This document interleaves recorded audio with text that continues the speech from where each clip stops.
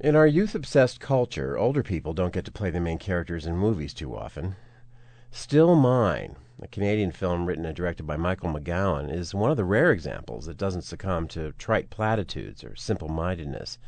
It's based on a true story, and after looking up some of the newspaper articles about the case, it looks to me like the movie adheres pretty closely to the facts. James Cromwell plays Craig Morrison, owner of a small farm in New Brunswick, and married for over 60 years to his wife Irene, played by Genevieve Bujold.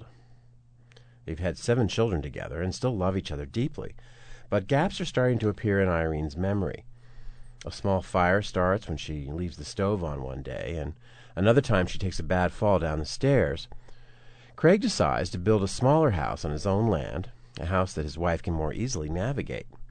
And even though he's 82 years old, he's strong enough and alert enough to build the thing himself. His father was a lumberman, and Craig has his own lumber shop where he can make everything he needs from the virgin spruce on his own property. The trouble begins when he applies for a building permit. The building department insists that he submit blueprints, and when the inspector gets a look at the work, he finds that there are no government approval stickers for the lumber and the windows.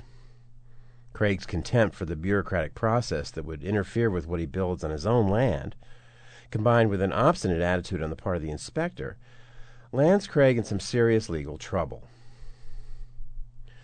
Now, what gives the film a fine, mellow flavor is the relationship between the old couple, Craig and Irene. Cromwell has spent his career playing supporting roles. Here, with a chance to play the main character in a film, he brings the stubbornly independent, sometimes cantankerous, but also wise and affectionate Craig to life on the screen.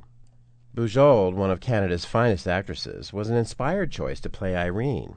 Still beautiful at 80, she projects fragility and toughness by turns, and her expressions of fear and confusion as her memory starts to fail her are indelible. These two seem like a real couple. Nearby are 2 of their adult children, a son and a daughter, who worry about their mother's decline and are frustrated, often understandably, by their father's determination to do things his way.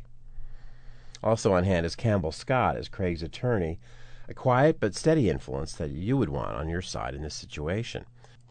Besides the central drama of family, love, and mortality, there is the increasingly absurd conflict with the building inspector, a frustrated little man who ends up taking it all too personally. For once, the movie treats seriously the exasperated point of view of an old man witnessing how foolish the younger generation can be. Still Mine is not an earth-shaker by any means, but its modesty and emotional directness is welcome.